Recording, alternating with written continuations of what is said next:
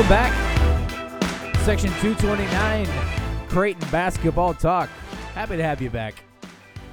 Merry Christmas. Man, boy, I'll tell you what, it does not feel like Christmas for me. It just feels like purgatory. But nonetheless, Merry Christmas. I'll be spending my time here in St. Louis all Christmas. Fine by me. I hope you have a great holiday. Wherever you are, stay safe, stay healthy, stay smart, all of that good stuff. It's most important. But welcome back into Section 229. Really excited to get this episode to you guys today, and just kind of scrolling through things. And I noticed this the other day, but I saw that Creighton is going to be allowing fans back into Chi Health finally. Sweet deal. 2,500 fans per game, socially distanced, which is great. Seems to be like a pretty good plan to minimize risk. And it would be obviously great to have fans back in the house. Seriously, I wish I felt safe traveling back to Omaha right now from St. Louis, but it's all good. I'll be back in 229 next year. Come visit us. I always tell people that we love to meet our fellow Jays fans, and always a good time talking basketball with those who also love Creighton basketball. So like I said, 229. I think we're in row F. So yeah, come see us. It'd be great. But, great week of games last week. Man, that UConn game, I'll tell you what, UConn is probably the best defensive team in the Big East right now, or one of the best. And we played really bad, still won, so that's good. Nice win for the Jays after a really tough loss at Marquette earlier in the week. Seems like the Jays have left that behind, and they've notched up two wins since then. They had one at St. John's and then obviously the one at UConn. Damian Jefferson too. What a week he had. A gutty week for Damian Jefferson. Almost had a triple dub against St. John's, and that's crazy. That hasn't happened in a long time. Then he turns around and hits a really clutch shot to push the Jays into overtime at UConn. But really, just a gutty week by the senior. He's playing really well so far this season. And we'll get into that when we talk with our guest today, who is Jordan Scurry. That guest, Jordan Scurry. 4-year player at Creighton, one of my favorites. He just brought so much energy every game from the bench. It was just the best dude. Great energy, great attitude. So we've got a conversation with him coming up here shortly. Just so you know, you can find us on Twitter and Facebook. For Twitter, it's Section 229 Talk. And then for Facebook, it's just our name, Section 229 Creighton Basketball Talk. So find us, like us, follow us, come chat with us. We're really excited to be here and to be doing this. And we're really excited to be lifting up all these former Creighton players. But so without any further ado, I had a great conversation with Jordan this week. So let's get right to it. Please enjoy my interview with former Blue Jay, Jordan Scurry.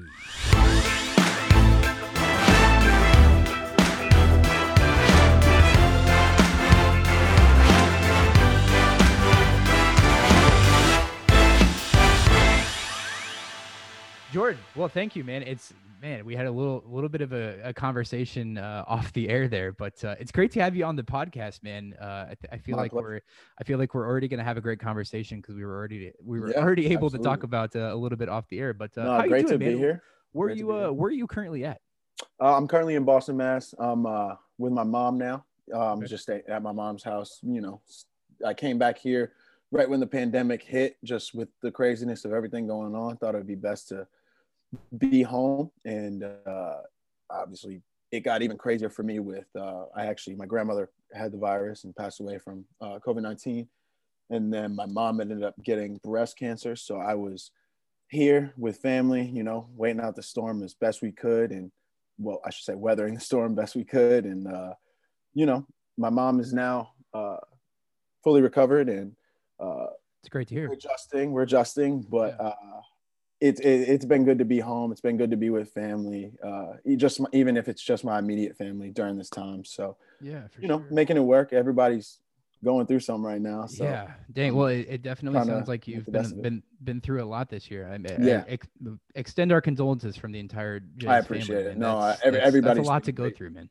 Everybody's been great about it, man. I can't thank Omaha and all the people I've been able to interact with there enough, because I've just had so many good prayers, good vibes, good wishes this whole time. And I'm just very thankful for it. It shows the character and the essence of what that experience was for me. So Yeah, it's man. awesome. This Creighton community, I'll tell you what, they're a Yeah, special bunch of people, man. Like yeah, we may be on the opposite yeah, ends of the spectrum politically occasionally, yeah. but I mean there's no other family like the Jays family. They all No, rally there isn't. behind, There and isn't. it's good to know that you have that behind your back at all times. Yeah, absolutely. And that's what just it makes it it's a lot tougher Yeah. seeing these games with no fans because now Yeah. me having been there for 4 years, I know how much that means, and I know how much that like motivated me through, man. Like knowing it's so cool, man. Just like when I look back at my experience and even through this tough time we've been having, like I've been able to reflect a lot, and I think a lot about those 4 years, and like man, like being able to get in that arena at least like once, twice a week, like and be with that 17,000 and feel that, like I just have been thinking about it a lot now just because of the no fans. Man, that Creighton fan base, it's so fun. It's just like all the games, doesn't matter what any of those non-conference, like I remember all of them the same in the sense of the fan base and just the whole environment. It's Yeah. awesome. It's like none other. Absolutely. Yeah, Like none other. it's crazy because you talk about how the players get like this rush when they're out there too, but it's crazy because I've been going to these games since I was a kid. You know what I mean? Yeah. Like Yeah. I'm somebody that comes from like the civic Oh center days. yeah. You know what I mean? Okay. So like Yeah. I started going to my first games when I was like a kid there, graduated into like getting my own season tickets as an adult. Yeah. Like adult being defined loosely because I got them when I was like 18 years old. So Yeah. but yeah, dude, I mean, it's a rush for us too. And it sucks. I mean, as you know, you've lived in Nebraska Mhm. for a while. I mean, there's not a whole lot to do Mhm. outside of Creighton But basketball that's and awesome, UNO man. hockey sometimes. But that's what's so Um, awesome. Because it's like if you're gonna get energized around one thing, why wouldn't it be Creighton basketball? Why yeah, wouldn't it be UNO hockey? Like right. those are, I don't know. I just think it's awesome that was one of my biggest takeaways from the Midwest. Like people love basketball in the Midwest, man. Like Right. Yeah. Creighton basketball, UNO, like that's people's religion. Like they Yeah. love it like that. And I love that. I loved seeing that. I love being a part of it. It was People awesome. from Omaha are really passionate about whatever comes from their city. You know what I True. mean? Like it's True. super crazy to kind of True. like analyze through like what the city has had and what and who has rallied behind it. But Mhm. it's just crazy because, I mean like I said before, like it's a rush for us fans too. Like Mhm. I mean this is the first season in 10 years that I haven't been to a Creighton game. It's a Mm. the first, as a former player, it's probably your first time in 10 years Yeah. not to you know not being able to like suit up for a Mm. game. Like Yeah. it leaves kind of like a void, and Mhm. like at least we get to watch it on TV. But Mhm. man, like what I wouldn't give to like sit in section 229 right now and just Oh, and just have a man. beer with my friends. And and my section members are like my family too. Yeah. Like we've all been Yeah. there for like 10 No, years. that's what I mean. Like you know it like going to, and I kind of I hit on this in my senior speech, man, when I was like, do you know how fun it is to like have a family, and especially like people like you, like season ticket holders, right? Do you know how fun that is for me, the 4-year college athlete, to be like, I know these people are going to be here. And like, you're looking in the stands and like, you're like, oh, I know these people are going to be here. So even if it's, whether it's, you're like, oh, I really want to like play well for these people, because I know these people are going to be here. I know they're always here, whether it's a play well thing or even just I can't wait to see them pregame, right? Like yeah, that means a lot too. And I know there's guys on this roster that miss certain fans. Like Creighton has some loyal fans, man. yeah, Like the people, the part people don't know is whether it's section 229 or whoever sits right directly behind us, like that's pretty consistent. oh yeah, And so like to see familiar faces like that all the time, like I can't imagine with some of those guys, like the longtime guys, like a Mitch, like I can't imagine right. what they're thinking and how much they miss certain fans. So Yeah. Well, it'll be good. We got like we talked about off the air, 2,500 back yeah, coming in. I I saw mentioned that. it in the intro to this podcast. 2,500 fans back in. It's great. When you're able to do things safely, and that's like the main point right now for Yeah. me is like if they're gonna have fans back in, it's gonna be safe because they're not gonna take any risk at all. Mm-hmm. One, jeopardizing their players, or two, jeopardizing any of their season ticket holders. Mm-hmm. So it sounds like it's going to be a really hard time to get tickets. Yeah. If you're a season Well, ticket holder, you're the let me ask you this, only though. people that are able to get them. But But let me ask you this though, like, do you think, because I've been hearing a lot and I've been looking on some tweets and stuff. Do you think it's worth it? You think it's worth it to bring back fans right now? Because I actually agree with you. I think if other teams are doing it and they've been able to do it safely, whether it's in Kansas City, professionally or collegiately, like Kansas, obviously the Creighton Kansas game had fans too. So I'm like, okay, if Kansas does it, I think we can do it. And like I believe in the people of Omaha, and I think that they love Creighton basketball so much that they will abide by the rules and be good about it, whatever. But is there any part of you that is like, maybe just not risk it? Like, let's just wait. Well, especially now with the vaccine too, right? It's a double-edged sword because really it's a loss either way because you only have 2,500 people in the arena. But look, man, I mean, people are out there dying, so doing anything right, and in my opinion, right now, like I try to believe the science, and I try to be guided by like the experts. You know what I mean? If they were to say, no, you shouldn't be doing that, I would probably err on the side of, no, we probably shouldn't be doing that. But at this point in the pandemic, especially with the vaccine coming out, I mean, unless you're in a place that's like a super hot zone, I think it's probably okay to allow, like, Omaha was at that peak, a couple weeks back, and they're out of that peak now. Their hospitalizations are down. It's still bad, but I don't know. No, it's a hard question. It's a real I don't hard think question. there is a right answer to it, and I didn't mean to put you on the spot there. No, not at all. No, I've just gotten some pushback where people are like, "We made it this far safely and all that. Like, why not just wait?" And so again, you could argue for either side. You could argue for either side, and I think just where I'm coming from with some of the seniors on this team and. It'll be good to have people back there for sure. It'll be good for them. It'll be good. I just can't explain enough how much the fans meant to me, especially my senior year, and just having that. Like, what a year to have your senior year. I mean, my God. I don't even want to. Whether we got to finish the season or not, it was truly. I mean, like I remember at the end of last season, when the clock struck 0 on that Seton Hall game, we were, that was one of the best days of my life. Yeah, we were all up. We were standing on top of our seats in section 229, just like. That was literally it's finally here, like I wouldn't trade that moment for the world. I wouldn't either, man. And I tried and I did well. I did everything in my power in my senior speech not to get emotional because, man, I love the Big East. Like, I love the Big East. Big East basketball. And, like, look at just this Sunday. 3-game winners. Overtime Creighton game, 2-game winners, and then St. John's, Georgetown was St. John's, Georgetown. But, come on. It's the best conference. I'm sorry, maybe I'm biased. It's the best conference in basketball. Not at all. You're not biased at all. You're totally right. If you weren't tuned into FS1 this weekend, glued to your TV the entire time, there's something wrong with you. I had friends mad at me because I wasn't watching any NFL football, but I was like, these games, it's the basketball season, man. Like, I've been waiting since March to get basketball back. I guess my point to that though was just that I was such a Big East fan growing up. And this Sunday was such a nostalgic thing for me because. And we'll get in that too. I got some questions for you. Oh man, UConn being back in I have goosebumps right now. Like, UConn being back in the Big East, like UConn was the Big East to me. Like, growing up, to me, the Big East was like UConn and Syracuse for a long time because they were so dominant. Well, I mean, I shouldn't even say dominant, but I was just so tuned into that, I guess. And for UConn to be back in it now, like, I got the memories, the Kemba Walkers and the Shabazz Napiers, like, that was Big East basketball to me. And now to have it, it's awesome, man.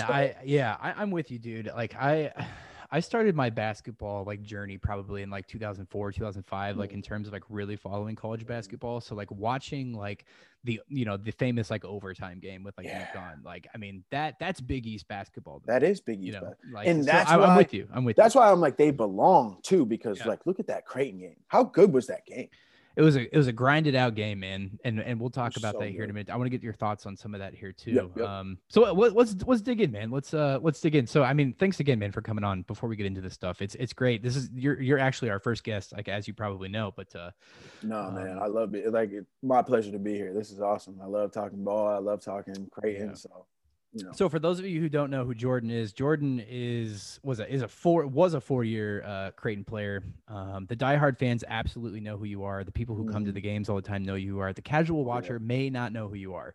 But I feel like there's so much to gain from your perspective, because you were such a huge part of Creighton for those 4 years. I mean, you ran, and correct me if I'm wrong, but you ran a lot of the scout team, a lot of like huge preparation into these games, which is huge for, practice during the week. And you brought obvious energy from the bench every single game. First up to cheer, last to sit down. One of the best players in recent memory from Creighton, truly, if we're talking about a team player. And we've had a lot of good team players here over the years. So credit to you, but appreciate that, man. The first thing I want to get into is you're about to launch into something really cool to post your Creighton career. And I'm so glad that we're chatting about it now, because it couldn't be more timely. But you're starting to do a podcast with Matt from White and Blue Review. Yep. You're launching this. Talk a little bit about what the podcast is, what you guys are going to be doing, and how that all came to be. Yeah, man. Well, I appreciate everything you said there. And it's been a transition for me, like initially I really thought I was going to be looking at teams overseas to play out there. And then with just kind of everything that's going on, I decided that being home was the best idea for me now. I'm still training. I'm still working out all the time. So if the overseas thing, if the money's right and it's looking right, yeah, like I'll revisit that. But I put a lot of time into my major in like sports journalism and communications, like all of it. So I'm trying to capitalize on that now. And I see a unique opportunity, obviously, like with us all being stuck at home and able to only communicate through Zooms and stuff like this. Yeah. I kind of wanted to just jump on it and like kind of get on it while it's hot, and especially while Creighton is what they are now. And I have the connects within Creighton to be able to kind of get on podcasts like this and talk. I'm just trying to get into this media space, man, really. And just like put myself out there and just show what I want to be and what I want to talk about and what I'm passionate about, and just be able to give people content for me. But as far as the podcast is going with White and Blue Review, yep, it's me and Matt DeMarinis. We're starting our podcast called Scurry in the Scrub. We really wanted to get into it just because we were saying with like UConn being back in the Big East and all the Big East teams kind of being here, like closer to out East over here where I'm at, I thought I would have a unique perspective, especially my first year out. And, Matt is so locked into everything the team does day to day. And he has some of the best insight. He's unbelievable. He has some of the best insight there is. He just like, he knows ball, and he knows Creighton ball better than anything else. Yeah. And so he just really gives such good perspective. And he we've always had great conversations, whether it's media stuff after practices, like dating back to my sophomore year, or when he was covering me getting my scholarship freshman year, like whatever it was, we've always had some awesome, in-depth, impactful conversations, and not even just about basketball. Like we had real conversations about race. We've had real conversations about like where we come from, him in Nebraska, me, Boston. Like we've had really in-depth conversations. I think we've just built our relationship up to the point now where I think a lot of other people will enjoy some of the things we have to say, and just both of our perspectives, whether you agree or not. We're not asking you to agree with us. We're just like saying this is what we think, and it's a good product. So as I get more into the media space too, it's just what I want to put out. And so that's awesome. I'm excited about it. Everybody, that's great. Scurry in the Scrub, White and Blue Review. It's going to be fun. Definitely give it a listen. You guys have your first episode out now, correct? Yeah, we just dropped it on Monday night. We record on Sundays. We kind of try to just recap Creighton ball. We talk about some of this COVID stuff, which we can get into as well. Like, I don't know, because again, this is my first year out of it, and obviously it being a weird year. My biggest thing, one of my biggest COVID things from this weekend was, I don't know what the policy is on refs, but it's interesting to me, and you might have noticed this. You see the coaches, obviously the coaches have to wear masks, but the refs don't. Yeah. And the only reason that was concerning to me, right, was because I was like, wait, okay, so these coaches that are in the same hotels as these players, in the same meetings all day as these players, getting tested to the same frequency, have to wear masks. But the refs who are probably being flown in and what have you, like all that. And I know they're probably being tested too. I didn't know the answer to this, so I was just kind of throwing it out there. but I'm like, okay, they don't have to wear masks. So like, yeah. Right. Yeah. It seems like they're kind of just making up rules as they go. I don't believe that the refs are required. I think it's not mandatory, but it's encouraged. You know what I mean? Okay. And like I have seen a few games where the refs have been like fully masked up. I did too. Maybe it's just but one since person the Big on East the crew, conference but play, maybe it was just the Big East conference play that I was watching, but it was just the Big East conference play. I think they probably have a choice, Okay. since they're That would running. make You know sense. what I mean? That would make Like, sense. yeah. That would make sense. But yeah, I mean, God, it's going to be really great to listen to that podcast. It's always good when former players can get involved in the coverage because, I was listening to Mo Watson and Matt last night after. So good. Man. Unbelievable. One of the best podcasts that I think White and Blue Review has put out. Like, absolutely. Mo, Mo is known for being able to talk. So it's no surprise, but it's just like, oh my God. He's always been, I looked up to Maurice a lot, man, especially my freshman year in the sense that like, I would hear him in like he was obviously captain and all that. Like when I came in as a freshman, and like I'm just getting into Creighton, so I'm following all the Creighton media stuff, and the way he would just conduct himself in these interviews and the way he would speak so eloquently, I was like, I want to like be like that. By my senior year, I need to be able to speak like he does and be able to like get my like talk like he's so good at it, and he has the mind of a true point guard. Yeah. I've never seen anybody understand the game of basketball like him too. So like, it's so awesome to hear his perspective on all this stuff now. I mean, it adds so much value to a post-game conversation when you have someone there that has, one, been in charge of the offense before, and two, has been a captain of a team. You know what I mean? Like, especially, since he's played with a few of these, kids. Definitely miss Mo having him around. He was such a character. I'm gonna toot my man's horn a little bit in the sense, or I'm gonna just toot his horn because before he went down, man, that was the best point guard in the country. Oh my God, dude, it was crazy, man. Watching there was one night. I try to remind people. I'm like, we do remember he was better than Lonzo Ball. Like that was the same year Lonzo Ball was at UCLA, and Maurice Watson was a better point guard, like, or a better player, like whatever you want to call it, like. He was that dude.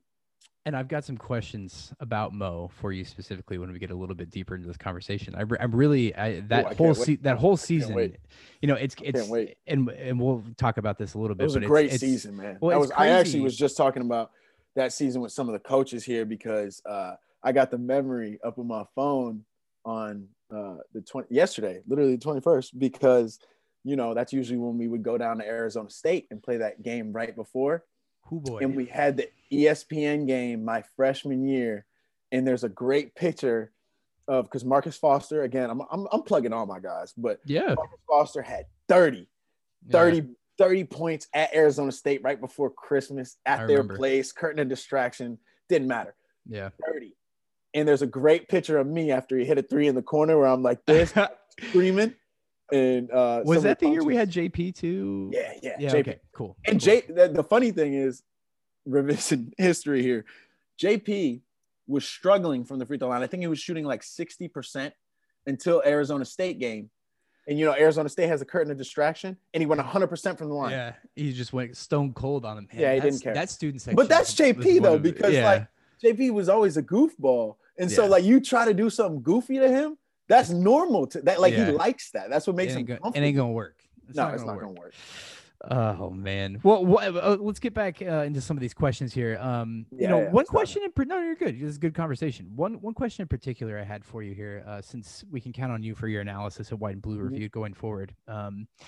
What are you seeing out of Damian Jefferson this year that we didn't see out of him last year? Obviously, he's had a really strong start to the season. It was 2 assists away from having a triple-double at St. John's, which hasn't been done at Creighton in a long time. I'm still upset about that. He's shooting the ball really well, a lot better than he was at this point last year. Let's talk about it for a moment. What do you see out of him that we didn't see last year, and where do you think his confidence shooting the ball is coming from? Because he just seems like a different shooter this year. I think comfortability, if that's a word, and trust. Yeah. Like, I think he is very comfortable in the Creighton offense now. I think he's a very mature player, and he's a very self-aware player. And I think we're seeing that this year because he knows just how much his impact, like he knows now exactly where he can impact this team and how he can impact winning. Last season, we saw whether it was him diving on the floor at Seton Hall and making that play, or even hitting like similar, like some of the clutch shots he hit last year weren't like the game tying one he hit at UConn, but he had very important baskets last year. Like he hit all throughout the year. And I think he just took a step forward because he was like, okay, this is where I had success last year, and this is where I was able to impact winning. And now I know that, and I can impact winning even more. And now what we're seeing is he knows how he can impact winning so well that he's kind of become that dude for Creighton. Right. Yeah. And like he's Matt, you can see it in the way that he's shooting right now. Yeah. Like that's he's what shooting really, with I love the way he's shooting the ball because he's not hesitating at all. This time last year, he would have been missing some of these shots that he was taking. Like specifically the first two shots that he had against UConn this last weekend. Oh, he came out. Yeah, he came out just he looked like I'm gonna make these shots. You know what I mean? And like the Damian Jefferson last year might not have made those, but I think you're right, man. Like he is playing with the utmost confidence right now, and it's shining through in almost every aspect of his game. And what's awesome too is, like I said before, it was just the trust factor too. Like I think, and I actually heard Mac say it after one of the games. I forget which one it is now, but he said, we got guys like Damian's, and what people don't understand with now, like I'm so happy again this red shirt thing just got passed, but like, so Dame and I lived together sophomore year. Like it was me and one of the managers, and then Dame and Davion. Like that was our thing, and that was right when Dame got there. And so like he's been in the program for 3 years. People have only seen him for the past 2, but he's been in the program for 3, and like he has grown so much as a person, as a like individual, as a player, man, all of it, right? He's gotten like, he has now, like, because Max said in the thing, he's like, we've got guys who've just been in this program for so long. Like it's awesome. Their leadership goes without like saying or even needing acknowledgement, because he just knows how to conduct himself in the Creighton program. And that's just like gained so much trust from Mac and all that. Like now they just have so much of a better relationship now, and you can see it on the court. Like when he tells him something, whatever it is, you can tell that Dame's now like, okay, I get what that is, and I can get some of these other guys to get on page, whether it's like we need to be more connected defensively, or it's like we need to move the ball better offensively. You can tell Dame's kind of the guy now that's able to get other guys on that page. Absolutely. And Max sees that too. So it's just awesome, man, to see as a 4-year guy, to see guys who have put their time in and gain their leadership roles, like in affect winning and be a leader. It's very awesome to see. Yeah. And something that's kind of stuck out to me that you said there is talking about finding your success in this offense. And I'll pivot to another question here. A question I think that's burning on everybody's mind, as Alex O'Connell comes off of that eligibility issue. He's able to play now. Wait till he finds his rhythm. That's kind of what I've been thinking is him coming off of that eligibility right now and getting half a season under his belt, because he's going to be able to, as we all know, is going to be eligible to play next year. What do you think this half a season of play for Alex will mean going into his senior year next year? I really only think he's going to get better and better every game. Like every game. I honestly think he gets better every possession, because the one thing about the Creighton offense is it's a flow, right? Like we all can see it, because the way that Creighton wants to shoot, the way that Creighton wants to drive, and the pace at which Creighton wants to play, it's like, it's a rhythm. It's like you have to get into it. And it's not something you can just jump into. No, we talked about There's that on no our player, first podcast. We True. talked about that just a little bit. Great point. It's like, it's not something that you can just like, it's like how Marcus Foster started and how like Maurice Watson started, they weren't like, they came out of the gate playing well, but like it takes a little bit of time to get your flow and like the sense of where your spots are, where you're supposed to be, and where everyone's going to be successful, like you said. And it's also interesting because with the Creighton offense, it's like you can be as talented as any guy in the world or a great shooter, whatever it may be, but you have to just literally buy in for it to work. Like you have to adopt the mindset of, I don't care who's shooting this ball. It's just going to be the best shot we get. And then that works out for you. Like on the back end, once you accept that, then you become then that unlocks the player you are. And I know because I've seen it, like you just said, with the Marcus Fosters, Maurice Watsons, Tyshawn Alexander's, and even in what makes Mitch so successful is he was very early to buy into it, right? Like some guys fight it for a little bit and they're like, I'm this player. Once you buy into this whole Creighton idea of like this, like we're going to get the best shot for the team, but then you realize you're one of the best players on the team. So like that shot is going to be for you most of the time. Like those are the guys that are very successful in that system. Right. And it's awesome to see. I can't wait till Alex gets into that. Like he's so talented, man. He's going to be so good. And especially when he learns, like from some of the stuff I was just seeing from him in the last game was like pace. Sure. Like once he gets a good feel for like how fast he should attack, where he should be when certain players are driving, how he should cut out of making a pass, like cuts like that, he's going to be so good. Yeah. And I sometimes wonder, you made a good point there too. Like, if you come in and buy in as a team player in this offense, you're going to have a good time. Yeah. I wonder sometimes, and maybe this isn't a thought that, isn't a silo, but I wonder how some of these high major talents, some of like the 1 or 2 top 10 talents in the States would come in and play at Creighton, knowing that a lot of those kids like to kind of play their own offense and like, create their own shot. Do you think there's a certain, you obviously have to have a certain mentality, coming into Creighton, to breed that success, but do you think there's, a certain type of player that wouldn't do well at Creighton, like a high major player that really just wants to be on their own? That question kind of I hope that makes sense. It's actually a really good question. I think what I will say to that is I think any player, the only thing that could limit, so let's say top 10 guys. I think the only thing that could even limit a top 10 guy at Creighton is attitude. Like it's just the simple fact that it's like, if you're not willing to buy into that, like it just won't, like if you're more into yourself than you're into the team, it won't work out for you at Creighton. Yeah, it just absolutely. won't. And I'm not like, I've seen guys like that. Sure.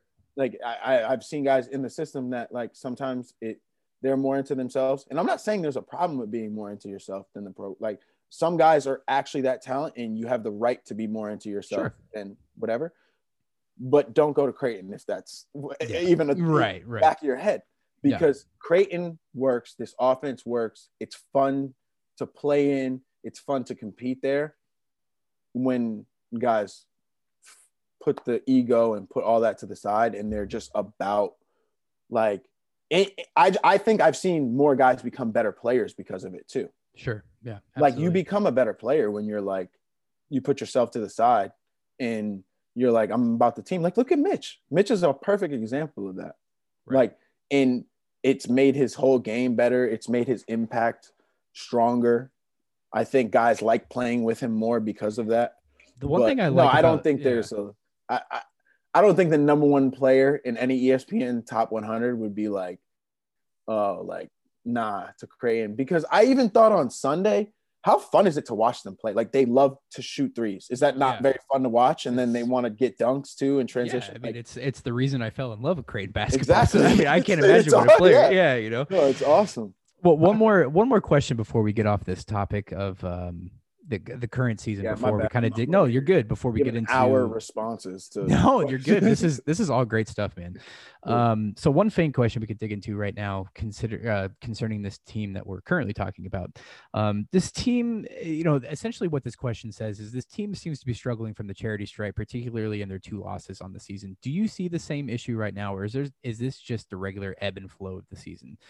I mean, I I thought think I personally thought they shot the ball a little bit better, especially in overtime mhm. on Sunday. 6 for 8 in overtime. But what do you think? uh I think the free throw thing will even itself out. I think there's just the law of averages. They're gonna have they had a bad stretch. I think there'll be a stretch where it's now, and especially because guys are upset about it. And from the guys I've talked to on the team, they're like, it's not us, man. Like we shoot hundreds and hundreds of free throws every day. Like that's Yeah. that's the Creighton way. And so I can't imagine. I I'm can't not gonna imagine say any team not, yeah, practicing. yeah, Like yeah, when of when course. people say that sarcastic comment of like, "Oh, they're not shooting free throws." I'm like, Yeah. of course they're There's shooting no free throws, there's man. What no are you team talking that's about? not like shooting hundreds of free throws a day. It's Yeah, 3 points. But like it's law of averages, man. I think it yeah, was maybe a bad couple games and maybe just a bad one game from the line. Like sure. and it'll make up for itself. It's a Yeah, long season, man. Like yeah. people love to overreact, huh? At the beginning of Dude, I know. seasons. Well, dude, if you haven't If followed me on Twitter, as up until this last season, dude, yeah. I'm full, like I'm all in on it, man. Like I was a classic overreactor. I was like your typical like mad fan there for a while, but like I've really evened Mhm. myself out. Like I used to be like not like a huge fan of Greg McDermott. Now I'm like, oh my god, he's the best coach of all time. Oh We could no, never man. let him go. Yeah. I He's one was of the best in definitely the like business. I swung the pendulum there for a He's one while. of the So best in the business. He's absolutely, just no such a question. one thing I will say too about Coach Mack, he's like he's such a professional. Like he really run. I mean, people know this. I'm not telling anybody something new, but he's such a professional in the way he runs Creighton basketball. And I only am saying this because I have friends who play college basketball at other schools, like D1, high level, Sure. no matter what. Like it's awesome to be a part, and it was very awesome to be a part of a college basketball team that was run like a Fortune 500 company. Sure. Go with Like, a John Rothstein quote right out the gate there, man. I love it. no, come on, Dude, don't plug yeah. him. Don't plug him on your pod. Don't plug John Rothstein on your Oh, podcast. Stop. I agree though, man. Like I think Greg has done a really good job. It's not to say that the culture was broken before Greg got here because I don't think it really was, but it's definitely tighter than it was Oh man, in previous if you eras. want to talk culture, that's a whole different thing. Yeah, I mean Coach it's Max culture, like yeah, he runs Creighton basketball like one of the he runs Creighton basketball like you would run sure. Nike. Like Yeah. if somebody was like, yo, you're the owner of Nike, how you gonna run it? Like that's how he runs Creighton basketball. It's awesome. It's awesome to be. I'm not saying it's not hard, and No, I'm not yeah, saying it doesn't totally. suck at points. Like, and you're Yeah. like whatever, but it's so awesome to be a part of, and I you're think thankful every day you're a part of it. one of the greatest things that I've seen this season, definitely came this Sunday at UConn when Damian hit that shot to send them And into he got overtime. hyped, and Mac Dude, got hyped. there is nothing like honest to God, there is nothing that gets Man, me more hyped as a fan than the man, coach getting in players' faces, just firing them. Like man. you don't see that. I mean, like I obviously the camera's not always on Mac, but I don't see that often from him. So when he does it, I'm like, it's game Man, time. Let's go. man, It was I loved it. what I a loved moment. it. And especially now that there's no fans, like Yeah, somebody's got to bring that energy. And I said that this it, weekend. I was like, somebody has to any bring that energy. And if man, nobody, if they need a boost, like what a yeah, like pull it out of like the back of your yeah, pocket, Mac. Like what yeah. a great thing to get Why like the not? team Like, like fired and up, he man. knows though, but he knows, and he's so he knows the right moments and the guys he needs to. He pushes the right button. Like those coaches you said like that are able to get it out of their guys. Like he's one of those. Like he's Yeah. able to maximize the guys he gets, and that's what again, just going back, he's gonna maximize Alex and all these guys, even Twan. Like Twan hasn't even had the impact he's really gonna have yet. He hasn't even scratched the surface. Not you even know what I close. mean? Like there's so much potential. I just see a little bit of hesitation with him. You know what I mean? Like like we talked But that's about what a couple times. It takes a couple games to get into, like maybe half a season. Like I expect him to hopefully to make a big impact down the stretch here in Big East play for sure. And especially because Twan's such a good passer, man. He can pass basketball.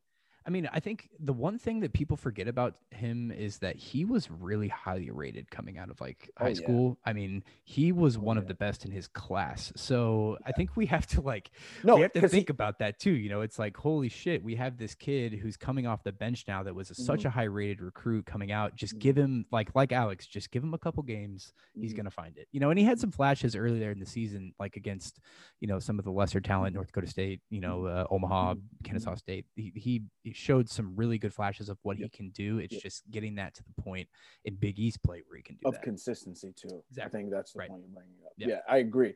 And I think that's what, just to touch on what we were saying about Alex, both Alex and Twan are going to find, like the way I'm saying, even the way I said DJ found how he can have impact. Yeah, wait until Alex and Twan figure that out. Yeah. Where you have Damian Jefferson, Antoine Jones, and Alex O'Connell all like, I know how I can impact winning. That's so scary. Yeah, and the other thing about that is too, and listening to Matt DeMarinis and Maurice Watson talk last night is while those opportunities are going to be there for those guys, we do have a pretty deep rotation right now. Like people were talking about it being like 10 players deep, and we really have been running about 10 players, which is fine, but how do you see that kind of thinning out over the next couple weeks here as we kind of drag into some of the more intense? I mean, we still have to play Villanova twice. We still have to play, we have to play majority of these teams twice still. We've only played 3 games, so you can't see it, but I have a whiteboard calendar right behind you. And I got that Nova game circled 8 times. Yep. I'm so excited. I got the Nova game and the Xavier game circled. Xavier. Okay. Oh, it's gonna be so any reason why that Xavier game is scheduled? Or Xavier is very Actually, I only circled Xavier on Sunday because they've been very impressive to me. And Matt and I kind of dived into it on our pod, talking about the most impressive team and the least impressive teams of the Big East. Xavier's impressive, man. They got a solid roster. I would take a stab and say Butler, after their loss to the Salukis this weekend, probably is at the bottom there. See, I didn't. When we recorded that, I was not even. They only scored. I said it was not good. I said DePaul, man, was the most depressing, just because they haven't even been able to get on the court. Oh, that too, and UConn up until this last weekend. I mean, no, UConn's impressive. UConn's also they haven't been in the Big East yet, and they just took a fat L. Book Knight was cooking, man. Dude, there was some point in the first half when he had like 15 points, and I logged on to Twitter and I typed it up. I was like, man, this guy's gonna go for 50 tonight. And then sure enough, everybody's like, Book Knight's going for 40. He's gonna do it. And I mean, credit to him, man. He's a hell of a player. He's gonna eat. But during this is why, again, I'm getting hype here, but I love that UConn's back in it because those are the guards. Book Knight is the kind of guard that needs to be in the Big East. He makes the Big East better. Oh, absolutely. Even their bigs too. I'm forgetting their names right now, and I apologize. But their bigs, they play hard. Yeah, they run the floor. They play hard. They compete. They're not shy of contact. This is a Big East team. That's a very good. I'm so happy they're back in the Big East. Yeah. And now that was just their first game and it was at home. Wait till they get a vibe of and again, it's a tough year, but wait till we get back fans. Wait till UConn feels what it's like to go to Hinkle in a packed 10,000. And it's just humid in there and it's sweat. Right. It's a sweat box and there's dead spots on the, then they really are like, oh, we're in the Big East now. They have a whole nother edge to them. Oh yeah. Yeah. It's going to be interesting for UConn fans to kind of navigate through the new Big East. I feel like if I was a UConn fan right now, it would be like, man, there's I think there's, I guess technically 4 new teams since they've been added, right? Mm-hmm. Yeah. So they have 4 new places they have to go play. They just did that through the American Conference, going through all of these new schools. Yeah. I mean, this year will be weird for them because they're it's not the full slate of games and fans and all that. Yeah. But wait, once those fans get that and they understand what that means, and their home court starts to become like something more to them, even they're like, wait, Creighton had 17,000. Like, what can we do to make sure UConn, the XL Center, is like packed and popping? Like, You know, in terms of a potential rivalry, if Creighton and Connecticut start to have some good games, what a great first game! What a great first game that would be in the series. I'm so glad you brought that up. I'm gonna start that. I'm tweeting this out after. I'm starting a Creighton UConn rivalry. I love it. Dude, it would be. I mean, after that first game, I mean, that was a dogfight, man. Like one of the toughest games I think Creighton has fought these last maybe 4 or 5 years. Like I don't remember a game where they were just throwing punches back and forth. I mean, we've had a lot of games like that, but that one just felt like it was so much more special because it was their first game back at the Big East, et cetera, et cetera. But so hey, let's step into some questions about your time as Creighton. Cool.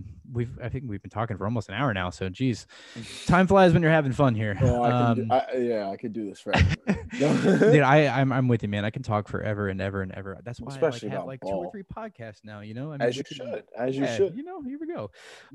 But so just to kind of talk a little bit about your time at Creighton, what was the appeal in playing for Creighton as a walk-on? You came out of St. Mark's in Massachusetts, which, if I did my research correctly, is 30 miles outside of Boston to the west, correct? Correct. Okay. And it was a boarding school, and I lived there. Oh, okay. Yeah. So I actually went to St. Mark's. I grew up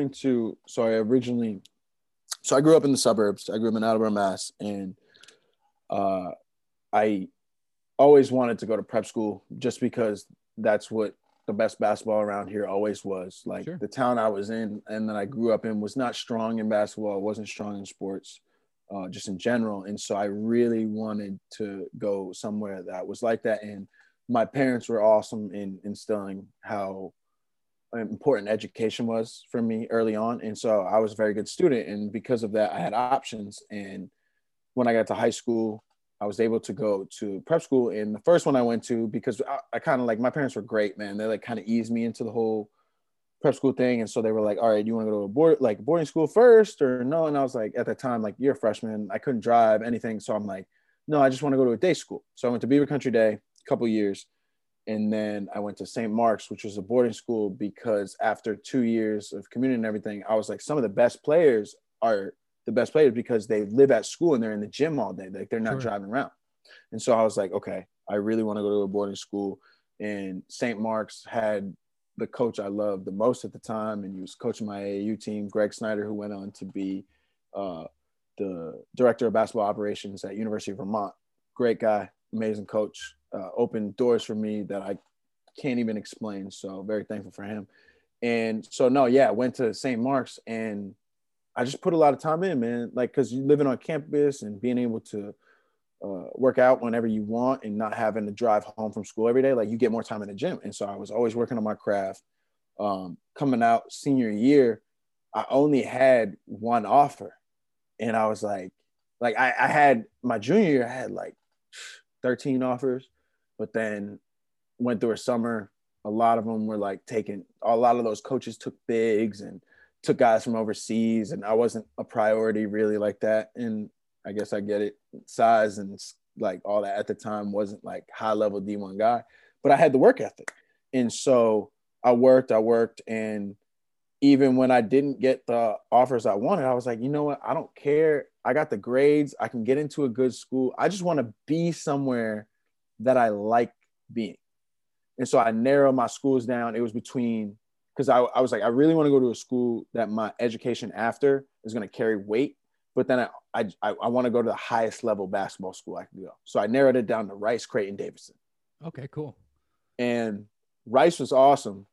Great school, all that. I didn't think they were that serious. Like, I didn't think they were that like serious in basketball. Sure. And I didn't think they just weren't on the level of the Creighton Davidson. Went to Davidson, loved the basketball, thought the basketball was the level I wanted it to be. But the school was great, but it was just a little too small for me. And then also in the South, I was like, I don't know if I could adapt to living here well enough. I don't know if that's for me. And then I went out to Creighton and I was like, this is it, because it was such high, like and not to say at the time Creighton was thinking themselves or whatever, but I was there and I was like, this is like top 5 level, whether it was the training facility, the arena, the way people talked about the program there, the gear that they got, like it was all like high level. And I was like, okay, yeah, no, like I'm good enough for this. Like I can work really hard here and do well for myself. Like I can make something happen. And it's actually funny enough, I was there when I went on, like I came for a week during the Creighton camp just to play with some of the guys and like get a feel for what it was like. And I'll never forget when I talked to Doug McDermott, and he said to me, he was like, what school, like he was asking me what schools I was looking at, even as a walk-on and all that. And like he was explaining to me how he was a walk-on, like that whole thing.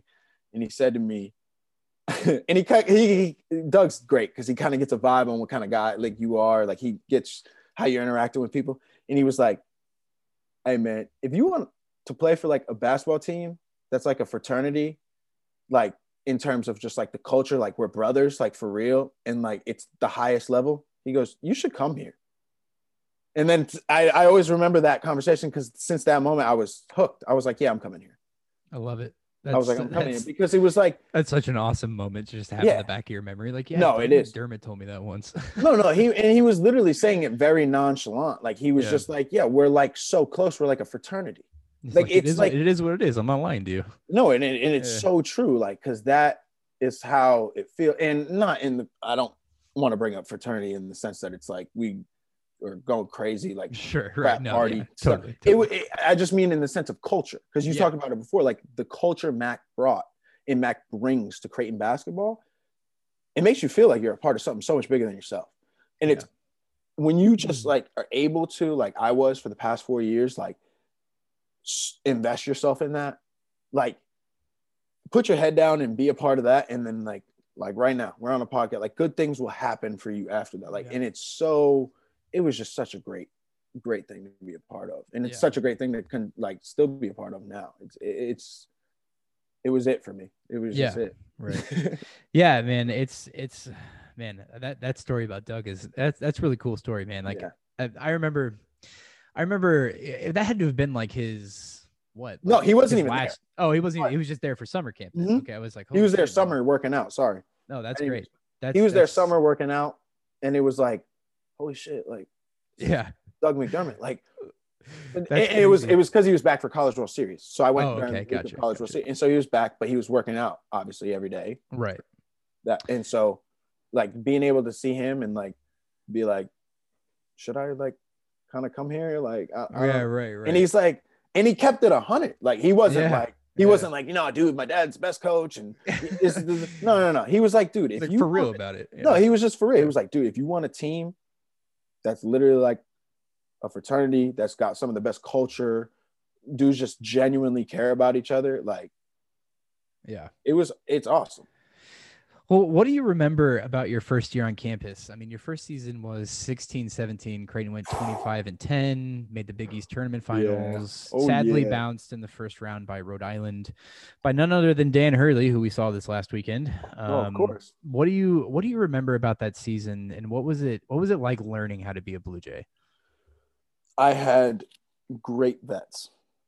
I will say I had guys that taught me that was Mo's senior season, right? Mo's senior season. Okay, well, that puts things in perspective really easy. So it was he's a leader if I've ever seen one. But and some of these guys weren't just seniors, but guys I really learned how to be a college basketball player from: Maurice Watson Jr., Marcus Foster, Toby Hegner, Zach Hansen, Tyler Clement, Isaiah Zierden. Like, these dudes taught me how you need to conduct yourself to be successful at Creighton. I saw it. All those dudes were successful in one way or another. I like to think I was successful as well because I was able to learn from the groundwork they put out. But it's like they were able to show even all of them different lanes of how they had success at Creighton, but they were all able to share that with me in some way, shape, or form. And I took that and tried to run with it because I was like, these are guys Mac trusts. These are guys other coaches trust. These are guys who have had success here, here, and here. These are guys who have graduated. These are all things I want to do. And so I'm going to like kind of like learn, like just take that and do what I can with it. Because I mean, when you're a freshman, you don't know. Like, you don't know what it takes. You don't know what you have to do to play. You don't know what you have to do to get your coaches respect, teammates respect.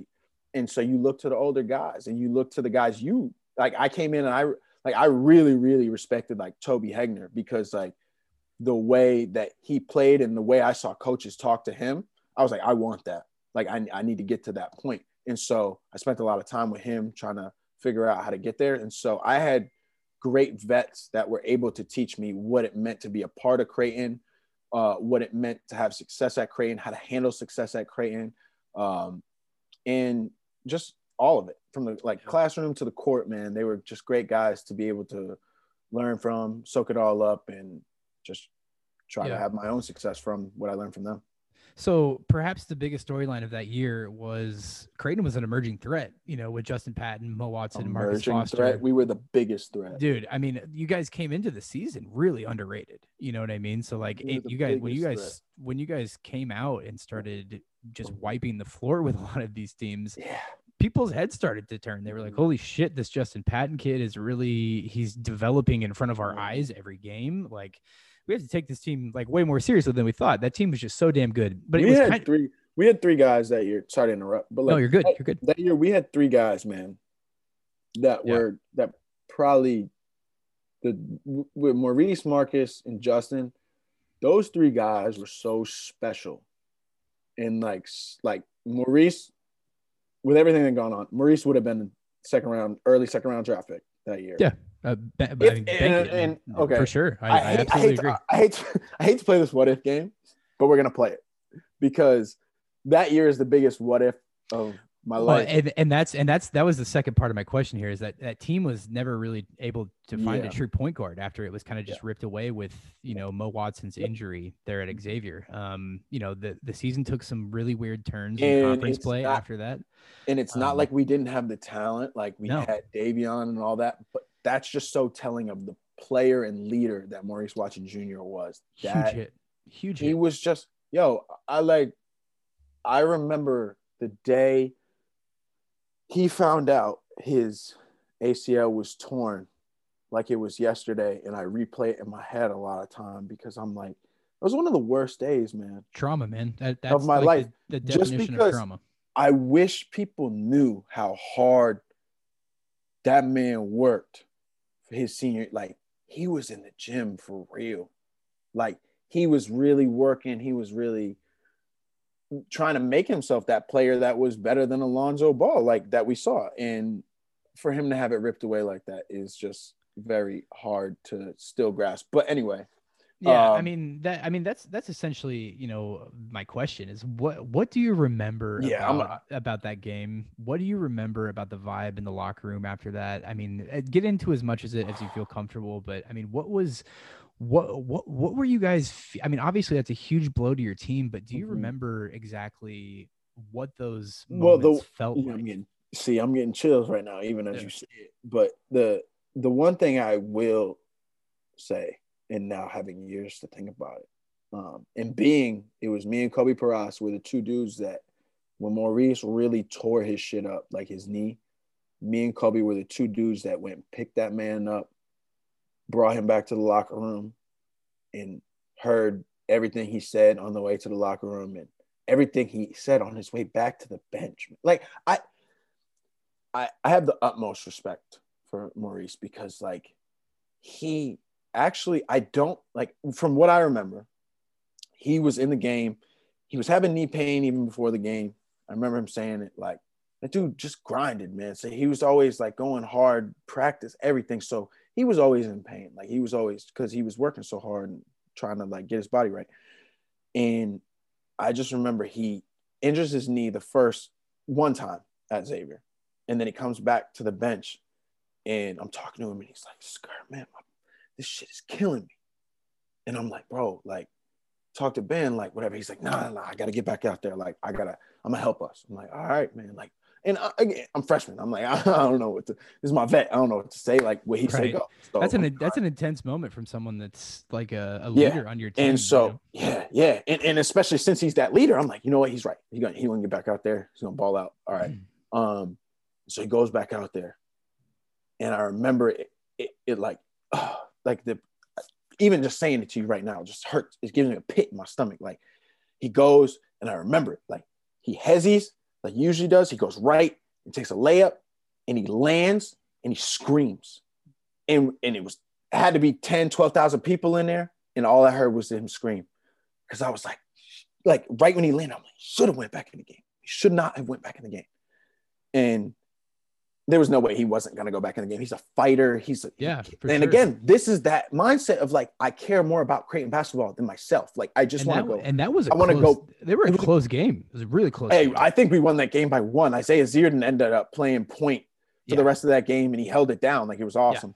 Yeah. Credit to him. Yeah, but absolutely. I just remember Maurice he's just a fighter, man. He's been a fighter his whole life. And I just remember him getting hurt, and he put that shit in the back of his mind. The fact that and people were talking about it, like maybe he tore his ACL, everything. He put it in the back of his head. Like me and Kobe carry him to the locker room. He's the evaluation done on his knee. We sit there for him, all that, right? And he put it to the back of his mind so quick because he just wanted to get out on the floor to be able to talk to guys and direct guys and be like, you know what, like you need to be in this spot defensively. Like, I know I can't be out there to tell you that, but I needed to be back out there while he's hobbling on one leg. Yeah. And I'm like, this dude cared so much about Creighton basketball and cared so much about that game, the team, everything, that I guess it was a couple days later that I'm saying he was in the training room when he told me. He just decided, like, at that moment, he didn't care about himself. He didn't care about his knee. He was like, Creighton basketball is what matters right now. Let me go be Maurice Watson for Creighton basketball instead of Maurice Watson, like, who should have been the second round or first round NBA draft pick. Like, and he put himself to the side. Like, in that moment, I can't say I could have done something I just power to him, man. It was awesome to like, and these are some of the things I like take with me now. Cause like to be that selfless and to in that moment and to be the leader he was, like, good for him. And that's what will stick with me, not the injury or not like how horrific it was. It was that one of my vets, one of the guys I looked up to, was able to put himself aside in that moment so realistically and just be about what I then was able to be about. Because I was like, if a dude like him can do that, I'm going to do this for 4 years. Like, absolutely. It stuck with me for a long time. Yeah. He had so much grit during that time just to just continue to be himself on the sidelines and everything. You know, that's how you can identify a true team player is he didn't give up. You know what I mean? He was with you guys until the end, shouting stuff off the bench the entire time. And credit to him, man. I mean, he's gonna be a great coach one day, and it's gonna be everything we're saying here. Like, yeah. And I totally thought about that. And if you haven't yet, Jays fans, go listen to Matt DeMarinis and Mo Watson break down the Utah game. Good analysis. My friend Alex Sindelar gave a really I love Alex, by the way. He put it out the other day. He's like, this is the best like post game interview I think I've ever listened to. And I agree, man. Like, y'all follow Alex on Twitter too. Alex. I've known Alex for a long time, man. If you need some good Jays takes during games, during anything, take the edge off. Something to take the edge off. Like something to. I've known Alex for a long time. We went to college together and we had a class together in 2012 and we met because we were Jays fans. He was like, "Hey, you like Creighton too?" I was like, "Yeah." He's like, "Well, hey." We've been friends ever since. It's just super crazy that we linked up like years later doing all this great stuff. Creighton fans are really, really the best. And I'm gonna plug it here just so I can tell a quick story because I've been cooped up in my house for 8 months, so I haven't been able to tell people cool Jay stories. But one of the coolest Jay stories I've had was my brother initially, he's transferred since, but last year he was a freshman at University of San Francisco. Oh, cool. And I helped him move in. Like, I flew out for a weekend and helped him move into college.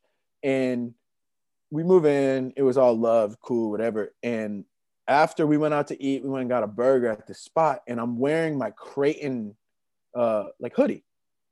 And we're walking down the street in San Francisco, and some dude looks at my sweatshirt and looks back at me, and it's like, and I'm like, is this dude like? I'm like, I was like, why is he like looking at me so intense? Like I was like kind of like he's about to like say something to me, like and fight. Like I was like, but he goes, and then he like looks at me, and he's like, roll Jays. And I was like, hell yeah. Like, that's like so funny. San Francisco. I'm from Boston. I went to hilarious. school in Omaha, and I was in California, and somebody said, like, God, I love Creighton Vans. Dude, it's crazy, dude, because the brand has always it hasn't always been this strong. You know what I mean? Like maybe we got cool gear now, though. The gear hasn't been as cool. The branding has taken off since the Mo Valley days. They've graduated from like the early 2000s like logo. Once they got into the Big East, they were like, let's really like let's throw this. Oh man, it's been such a fun ride, dude. It's been such a fun ride. I can imagine. I wish I was like you. So like this is why I like to talk to guys like Toby Hegner so much, because that Missouri Valley transition, I don't even know about that. Like it was a weird time, man. I mean, like even that first year with like, and this is no knock to like that first Big East team that we had. It's just like they were a Mo Valley team, but they played with the big boys. You know what I mean? Like they were. I mean, which honestly, which is sick. Yeah, and I mean. Having someone like Ethan Raggi on the team who literally we look up to the ball. I mean, like it's like crazy that they were able to do as much as they did, and like forever proud of those guys. You know what I mean? They fought so hard, and the way that they went out was just the biggest gut punch ever. But like, you know, Chase fans are kind of used to that, especially like with the season getting cut short last year, like, and then like, you know, with Mo Watson getting his industry, like, you know, and it's rough, man. But like, I want to get back maybe just to, you know, a little fast forward a little bit here in your career. You know, since we're a little pushed for time here, so I want to make sure that I get some of these questions in. But I'll get them. And this has to do with last season, but y'all finished the last 10 games of last season 8-2 with 3 top 10 wins. Obviously, you guys were on fire, headed towards the Big East tournament and March Madness. I don't want to bring up bad feelings or bad memories, but no bad feelings. You know, what was the vibe around the team when things shut down from COVID? I mean, from a fan perspective, it was really tough. You know, like we just talked about, like, you know, I mean, I can't imagine what it was like as a player, but like, you know, as a fan, like we've had, you know, like Doug and like Ethan Raggi get bounced like by Baylor, and then we had like the Mo Watson injury, my God, and then like the Martin Krompel injury, and then this. Great preface. Just like, holy shit, man! Like, is it ever going to stop raining? You know. Great preface, because I agree, because I thought last year was the year it stopped raining. Yeah. And then coronavirus happened. Yeah. Because last year was the first year, and I'll give everyone a quick insight to the team, just in the sense, like it was the first year that Big East play in this, it could just be my opinion, but it was the first year that Big East play started and we were healthy. Right. Yeah. And it was the first year the Big East tournament came on and we were rolling. Right. Like every other year, it was like killed it first half for my first 3 years. It was like we were top 10 team in the country for the first half of the first 3 years. And then whether it was injury, fatigue, like whatever you want to throw it on, like that, my senior year, I have never been in and I've talked to everybody else on the team about this. I was never in, and credit to our new trainer we got my senior year, Jeremy Anderson, one of the best trainers in the country, period. Just not even close in terms of knowing how to take care of your body and all that. I was in the best shape of my life this, like, January to August, like that period of Big East play, really, like that was the best shape I was in my life. And I can say that for everybody else on the roster too. Yeah. And I think they're all in that shape. They're all in that shape now. I'm obviously not playing as much, so I'm not in that like crazy shape. But like you can tell now, like it's way more fun when you're like, I'm just like unlocking parts of my game because I'm getting in such good shape and all that. Like when it's the end of the season that you're rolling than the beginning. Yeah. And like we've kind of talked about, like we've had some bad luck in terms of like, you know, maybe some injuries and things like that, but it was kind of a reverse season for the Jays last year. You know, you guys had a really, really hard loss at San Diego State. And then you had that couple point loss at Michigan. I rather that now though. Yeah. And you guys, what I've learned from college basketball is that you want those losses early. Oh yeah. Yeah. that San Diego State loss was. It was, but then also look as at how a fan, good they it were. was. Look at how good they would have. They could Yeah. have been in the Final Four last year too. It could have Absolutely. been us. We could have played them in the Final Four last year. Brian Dutcher had a hell of a team. There was no questioning Oh that. my gosh, It was that team was just good. it was such a gut punch loss, dude. I mean, like a 30-point loss is never like good. You know, you never were like, yeah, I feel good about that loss. But you know, like that team, that loss made that team so much better. And obviously, like getting Denzel. But by Mahoney, the end of that season, great point with Denzel. Right. But by the end of that, that's what I mean. By the end of that season, I feel like we could have beat them by 32. So that's why it was like 100% agree. They were such a good team, but so were we. Yeah. So add Denzel into the mix there. I think their length gives you guys a little less, you know, a little less trouble, and that game would be a hell of a lot closer. Creighton's also one of the best. Creighton's also one of the best. Like, give me some film on the game, learn from it. Teams in the country. Sure. And Mac is one of the best. Give me some film on this team, and I'll be able to dissect them next time we play them. Coaches in the country, and so, yeah. I think so. We were on a collision course to hit the Final Four again together. Yeah, but dude. That's just in theory. Yeah. No, I mean, I think every Jays fan was thinking that, but I mean, that kind of leads into this next question is, I mean, obviously this team has unfinished business to attend to.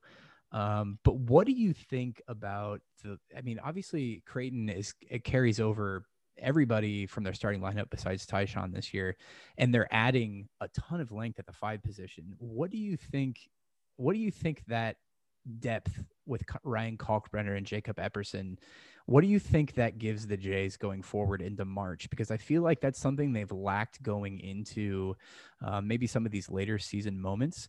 But this year they have like literally three people deep, and Jacob Epperson's not just like some kid that came off the block. I mean, he's played a couple seasons, so he's got a lot. I mean, he knows the offense, and I think once he gets back into it a little bit more, he'll be his best is still yet to come for sure. We're going to be talking soon on whatever podcast I'm on. I'm going to be soon talking about Jacob Epperson's best game in a Creighton uniform.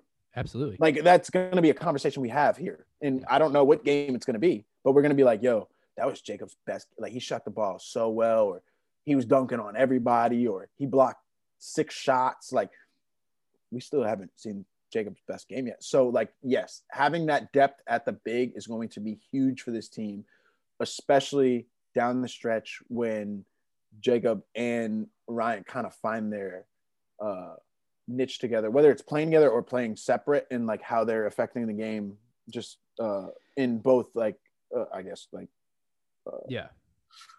units, right?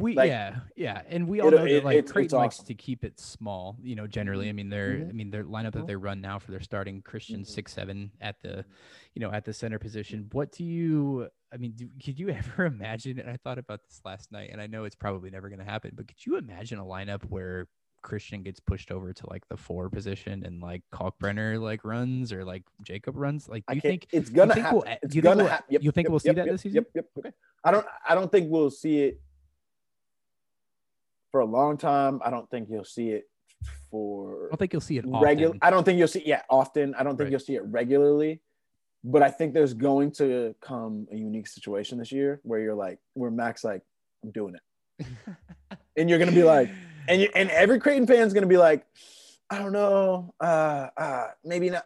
But he's going to, like, it's Mac, so genius. He's going to be like, okay, I know what I'm doing here. And it's going to just be Christian's really developed his game outside of being like a big over this last offseason too. I feel like he's a lot more comfortable off the dribble this year. He's really, I mean, his face up game, I feel like, is a lot better. I mean, like everything that he has done over the offseason, whatever he did worked. Like he's playing with a ton of confidence right now.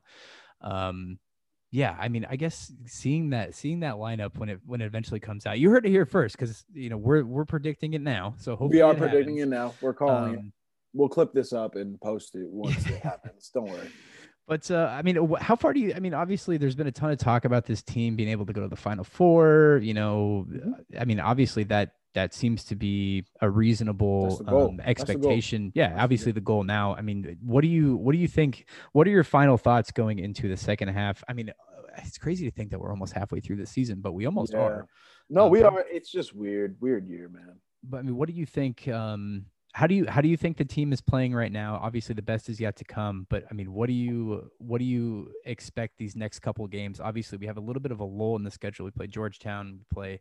I can't remember who else is on the schedule for the next couple of games. Who we got here?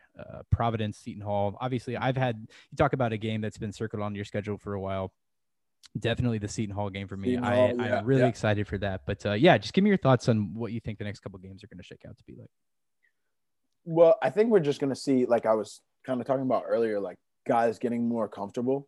So I think it's gonna be guys kind of find it like we'll see more of the identity, like the true identity of this Creighton team in these next few games.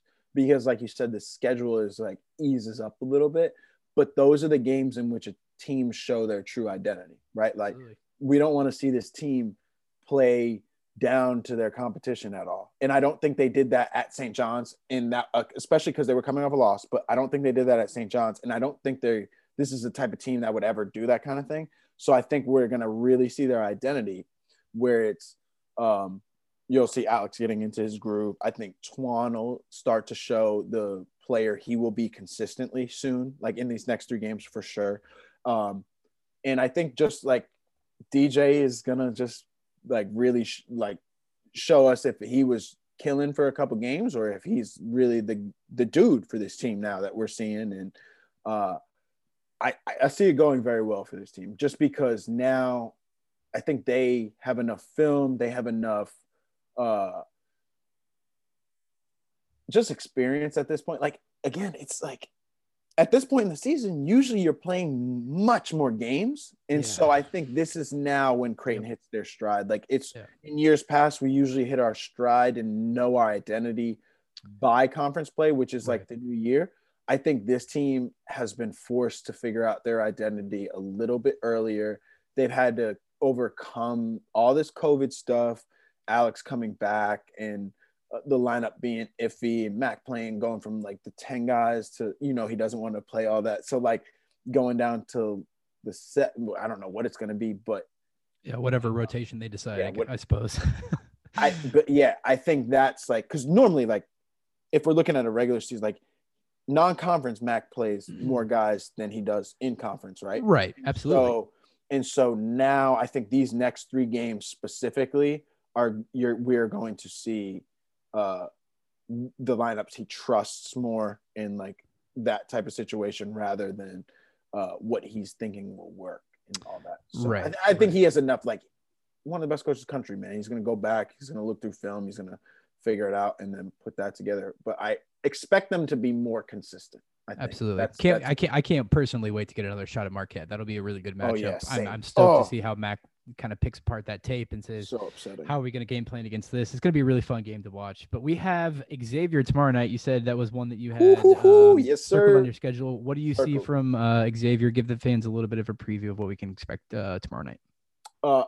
Xavier, I just think they have a really good team. Like they have really good pieces. That's a very well put together team. I think they have all complementary pieces. I think they're the most impressive team because one, they have also, I'll say one of the more impressive players in Zach Freemantle. I thought Freemantle, like when we're scouting him his freshman year, I was like, I don't know if he's all that good. Like, I don't know if he's this kind of player we're giving him the credit to. Like, I've seen some of his high school highlights. Like, I've seen him. I saw some of his play even early on in the Big East, and I was like, he's not like that kind of player or whatever. But I'm gonna give the man his credit. Like, he is a like very, very good college basketball. He's like a Tyler Hansborough type player where he like is able to enhance the guys he's playing with, and he knows how those guys can help him and cover up some of his like weaknesses or. He can score. He can score. Obviously, he can score. He can score with some of the best of me. He's got a great build to him. All that, and so he's really just been the X factor for that team. And I think they have a lot of great other complementary pieces around him, and they can shoot the ball. And so I guess like again, if you're playing Creighton, you got to be able to shoot the ball, and you got to be able to shoot the ball well. And I think they have that ability, which makes it why I circled it. I circled that on my calendar, and they have the two. Kunkel and is it Carson? Yeah, Kunkel and Carson. I'm like, they can shoot the ball very well too. So I'm like, it's going to be a very entertaining game at the least. Yeah, I think one of the teams that'll probably give Creighton a little bit more trouble than some of the other teams near the bottom of the league. So gonna be a great game. 2 p.m. start time tomorrow. Very weird for a Wednesday. Gonna be a whole different I'm cool with it. vibe I'm for cool the with it though. Jays. I'm But cool with it. yeah. That's 2 days. That's the best Christmas Eve gift you can get. For sure. It'll Christmas be. Eve. Is that what they call it? I just call it Christmas Eve. It kind of feels like we're in like a Thanksgiving tournament right now, like in the middle of It's December. true. You know It's what I mean? true. It's like, hey, That's we're true. playing like an early game. So, Yeah. well, hey, I don't mind any of these early games. Like, no, more basketball is better, man. Yeah, I mean, I go to bed pretty early, so you know, I've been trying. The earlier the better. You know, That's very true. I've been going to bed pretty early. Well, here's some fan question. One fan question. I think we could probably fit one in here, and I'm gonna pick the one that sounds best to me because I'm starving right now. But somebody asked, while you were in Omaha, where were your go-to food spots? That is a good question. That is I'm question. missing a lot of my Omaha food spots right now. I am too. Omaha. I'm gonna plug Omaha too here. Omaha has some of the best restaurants. It's a great food city. An very, food very city. underrated food city. Yeah. And I will say that just in having so many good friends on these Big East teams, like my god brother was Mustafa Herring. Oh yeah, from St. John. Yeah. So his dad and my dad were college roommates. Oh shit, no way. Yeah, Central Connecticut State. Small world. So he went vegan a few years back, right? And it was awesome to even just like be able to have Omaha because 4 years in, I'm like, I know where the vegan spots are. Like, I would go to, like, for him, and I love vegan food too. Yeah, me too. I like to try different things. I'm like 50% vegan, 50% like non-vegan. Yeah. Like I eat vegan here at home all the time. I like to try things, man. Yeah, like, me I'm too. not opposed to trying anything. So it's a myth that vegan food is bad. It's not. It's absolutely amazing. Like it's arguably better. Good. It's better than like. And it's I think it's awesome because it's very creative. Oh yeah. Well, yeah, like, you kind of have to get creative when like in replacing like meat and stuff. Exactly. And so I was able to bring him to spots like even like the Modern Love, like so good. And mac and shoes, bro. Mac and shoes and the cauliflower wings. Oh my gosh, hit. Yeah, so good. Very diverse food city in Omaha, awesome. And I just think some of my favorite spots. Speaking of cauliflower wings, have you ever had Night Owl's cauliflower wings? Oh yeah. Ooh. Oh yeah. Lord have mercy. Have mercy. Dude, they Omaha have just any wing options in Omaha. There's so many wing options in Omaha. Night Owl's got really good regular wings too. Like I've eaten you have Night Owl. You have pretty much any Joe Schmo bar on like the street corner. What is the one like I'm thinking they'll of? have good wings if they're. What's the one? Why am I blanking on? Why is my mind going blank? In Midtown. Oh, the Buffalo Rings and I can't remember what the hell that place is called. No. The wing spot. Ray's. Yeah. There we go. It's been a couple things. It's been a couple things since it's been there. Ray's. But yeah, Ray's is really good too. I miss Ray's. Ray's was really good. I liked Ray's a lot. I would go to Ray's a lot on weekends just for the wings because I like the charred. I like that. Yeah, oh my god. Modern Love was the spot just because I loved the vegan mix was great because like on the team we had a lot of team meals, and so like your like spaghettis and pastas, right, and all that. Like so, I would like to change it up. So Modern Love was great, but Pepper Jacks too, man. Oh, I can't lie. Dude, it's either people always either say Pepper Jacks or Runza. I've never had Runza. I never had. Oh, you Runza. never had? You didn't. 4 years. 4 years in 4 years in Omaha. 4 years never had Runza. Damn, that's people hate on me for it. People hate on me for it, but like the people who I know eat good food in Omaha never told me to go to Runza. Well, there's. Actually, wait. I'm completely forgetting my favorite. Oh, okay. All right. Food What is it in Omaha right now? What's the burger joint? Is it in Omaha or is it outside of Omaha? Dinkers. Dinkers. Yeah. Dinkers is the best. Dinkers is my favorite like spot. If I was really hungry and I also lived down the street. Like my junior year, I lived off campus. Oh, nice. I lived in the house with like some managers and just some of my friends from just like the school, and we would go to Dinkers every Saturday. Oh, dude. Yeah. You know, a place is always going to be good when they make you pay with cash. Oh You yeah, know what I mean? Like, exactly. I've had some, and it was great too because like Dinger's is a local spot, and so anytime I would go in, I'm wearing a Creighton hoodie or whatever, like the cooks and bartenders and all that, like, oh, you playing the team and stuff, and like where most places I'm like, I don't want to get into this. Like, It's you like, don't yep, need I am. to. There, I was like, yes, like because, and again, it was a fun place because the Hell people that yeah. kind of know sports. Yeah, for sure. Like, it's a sports kind of, it's not a sports bar, but like You you can know call that it. You could call it a sports bar. It's almost a sports. God, bar. I love Dingers. Yeah, Oh it's my good. It's God. good stuff. The Well, they things I have a would they do- have a sports bar in like the front half. The front half. Is those the sports bar. burgers. That's is that not the best burger in Omaha?